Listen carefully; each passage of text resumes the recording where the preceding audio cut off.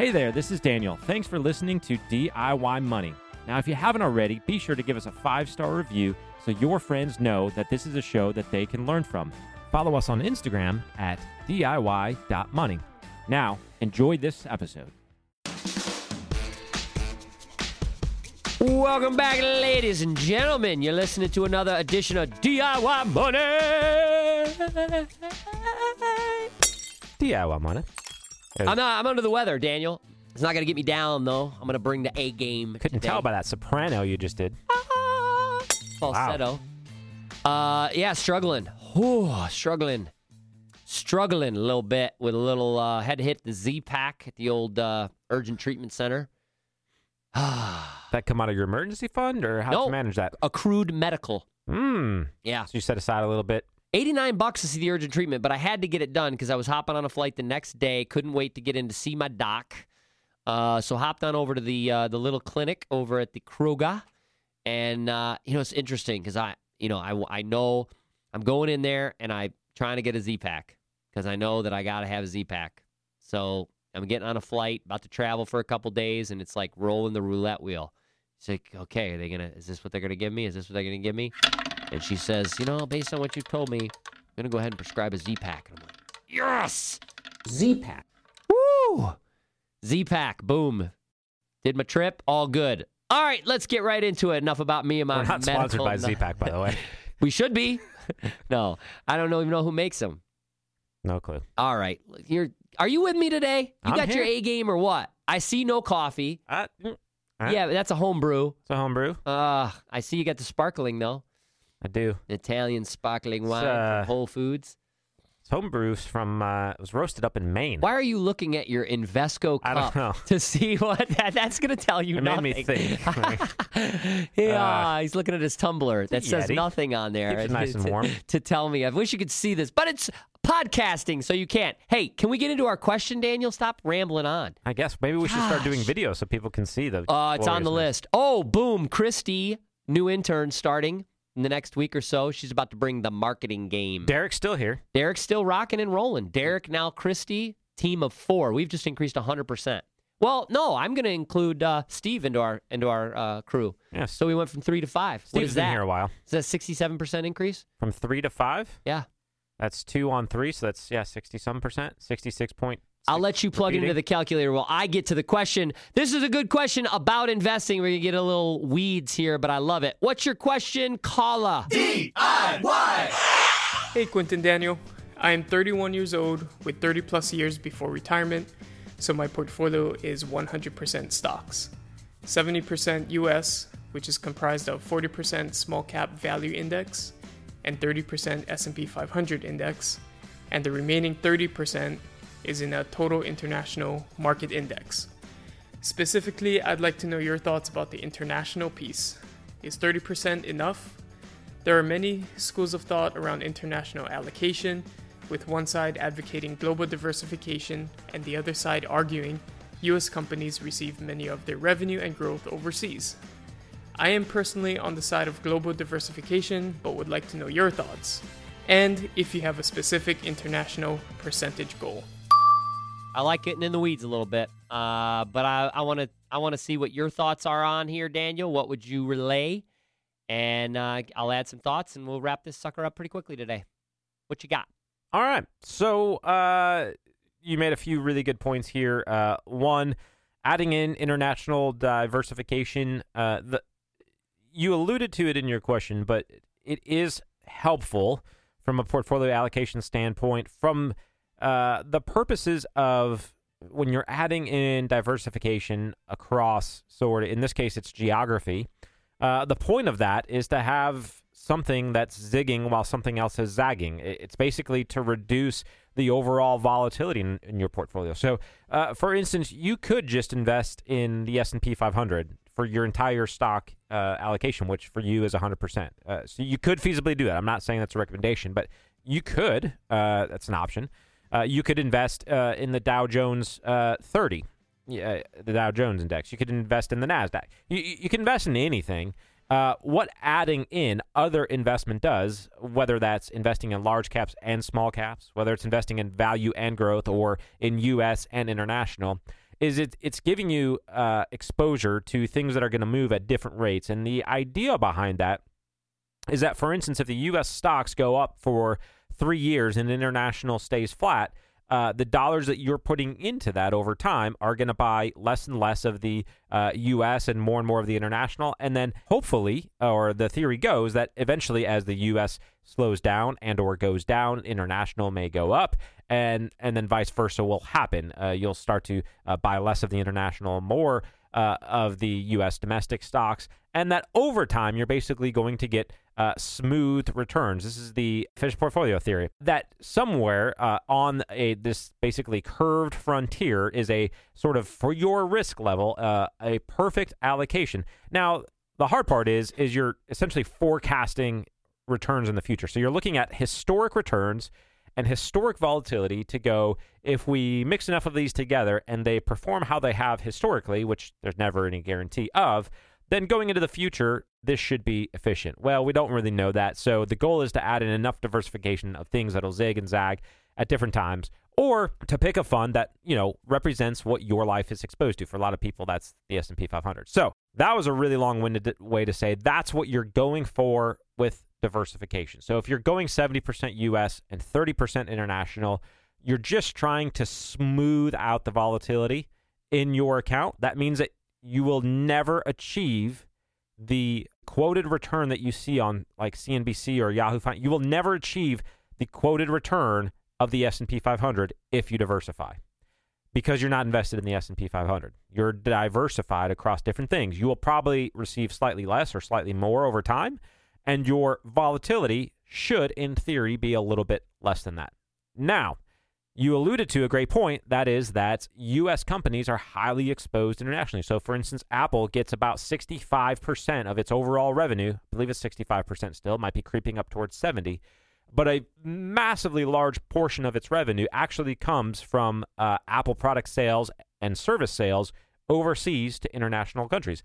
The theory would go that if those international countries are doing well, they're going to buy more Apple products. And if they're not doing so hot, they're going to buy less. And therefore, Apple is essentially, by buying Apple, you're exposing 60 to 70% to the international, markets, and the remainder to the U.S. However, there is something to be said for actual international companies, those companies that are based internationally and primarily sell to their locale and or are suppliers for manufacturers, even if those manufacturers are U.S. So it is good to add in a little bit of international and emerging markets. Honestly, it probably early in life, where you are, getting into the minutia of what percentages here and there are less important than your savings rate. So if you honestly run the math and you go, should I be 70% U.S. and 30% international, or should I be 60% U.S. and 40% international? Because we don't know what's going to happen in the future, that percentage is theoretically less important than ensuring that your savings rate and your savings consistency are really what's working for you, that to make sure that you are continuing to save at a good rate and that you're continuing to do that month over month or quarter over quarter, whatever that works for you. So that's not really a bunt. I'm sure Quint will come back maybe with some other thoughts on that, but I wouldn't stress overly. If I was going to err on one side personally, I would err on the side of investing where I live and where I'm exposed. So I would want to make sure that for me, the majority, which would be 60% or more, is invested in my home country, because I'm going to naturally be exposed to my home economy. That's not a recommendation, but that's what I personally would do. Lieutenant Dan, he got me invested in some kind of fruit company. And so then I got a call from him saying we don't have to worry about money no more. And I said, that's good. One less thing. Okay, I'm 42. I got 12 years on you, caller.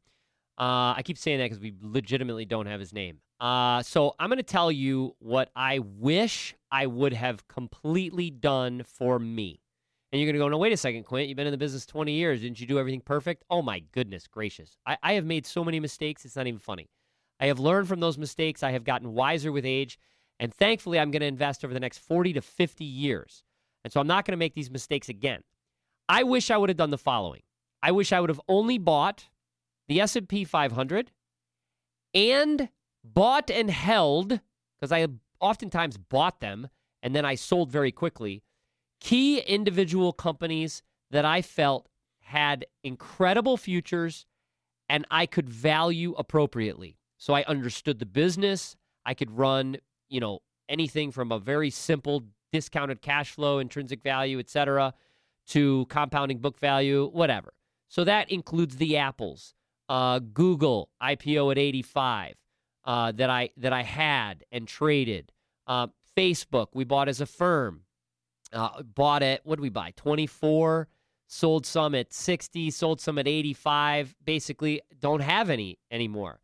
Daniel's done a much better job of buying and holding stocks over the long term than I have.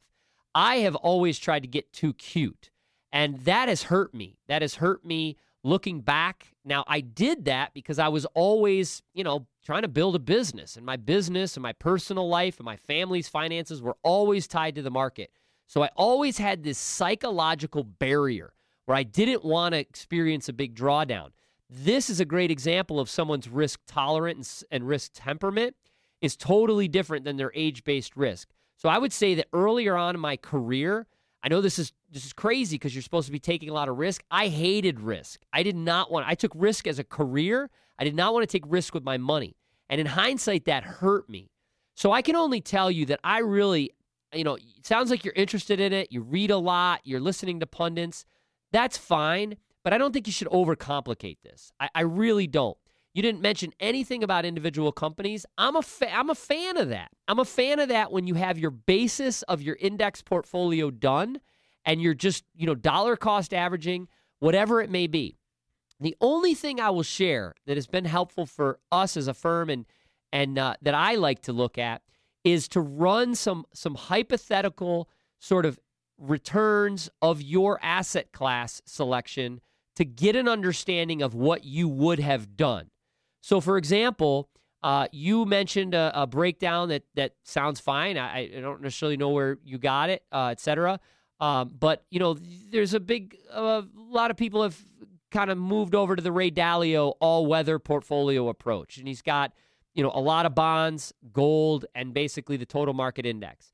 So that's fine. But you have to sort of understand what these have done. And there's a great website out there called PortfolioVisualizer.com. PortfolioVisualizer.com. It's very simple to use. And there's an area on there you can backtest an asset allocation. Backtest an asset allocation. So my suggestion to you, caller, is that if this is the way you want to go, don't guess. Look at 80 years of data, 100 years of data, to not only see what the rate of return was, but to see what the drawdowns were. Can you handle that risk? Are you okay with that risk, et cetera? In addition, be very aware that a lot of international funds, even index, has higher fees than do the domestic index funds that you're probably using. So you have to factor that in. And you can use a fee calculation tool that's out there, Morningstar, et cetera, but you can also include that in your portfolio visualization backtest. You can look at that. So I would suggest, again, whatever you decide to do, it's fine. I mean, our current allocation is around 12% international. It's 6 and 6 between emerging market and international. Not a recommendation. That is not a recommendation at all, but that's what fits for us. That's what fits for our clients and what we like to do. It's not a recommendation. You have to find your own. But again, I've got 12 years on you, and I wish I would not have overthought it. I just can't. I cannot stress that enough. I wish I wouldn't have overthought it. I would still own all the great stocks that I had, and I would have a massive position in the S&P 500, and I'd just be cruising right along, all-time highs. Overthinking. So, look, you can't second guess. You just have to keep moving forward and make better decisions in the future. And if you're taking control of the reins, you're going to make a lot of mistakes, and that's okay. What's not okay is not learning from those mistakes. So that's the encouragement. Whatever you decide to do, no problem. Make sure you're comfortable with the back test. You've got a solution. But don't change it next week. Don't change it next month. Don't listen to another pundit and change it again. Do not do that. Find something that works for you and stick with it, and don't overthink it. Overthinking everything. Great call. Derek will reach out to give you your $25 e-gift card for Amazon. If you're new to the show, this is it's driven by you. Your questions are what creates the content for this show. which is awesome. And so the way you get your question on the show is to send us a voice memo on your iPhone or your Android, and you can just drop that to podcast@DIYmoney.org. Podcast@DIYmoney.org. We're, a few weeks out with each question, so don't get too antsy. We are responding the minute we get them, though. We learned that lesson. We'll respond and let you know we got the question. And some of them taking a little research, and some of them we're just not going to answer. They may be out of our expertise or a question that we don't feel is appropriate for the show, and that's okay. But if we do answer it, we're going to send you a $25 e-gift card. Check us out on Instagram, DIY.money. That's DIY.money, or Twitter @DIYmoneyQ, @DIYmoneyQ. Remember, friends, the secret to wealth is very simple. Live on less than you make. Invest the rest. Find a good allocation that works for you, and do so for a very long time. Make it a great one. Thanks for listening to this episode of the show. If you want content delivered to you regularly, be sure to follow us on Instagram @DIY.money. And if you want your question aired on the show, be sure to send that to us, and you'll get a $25 Amazon gift card. This show is for entertainment and educational purposes only and is not intended as personal financial advice. Before making any financial decision, please do your homework and consult a financial advisor as needed.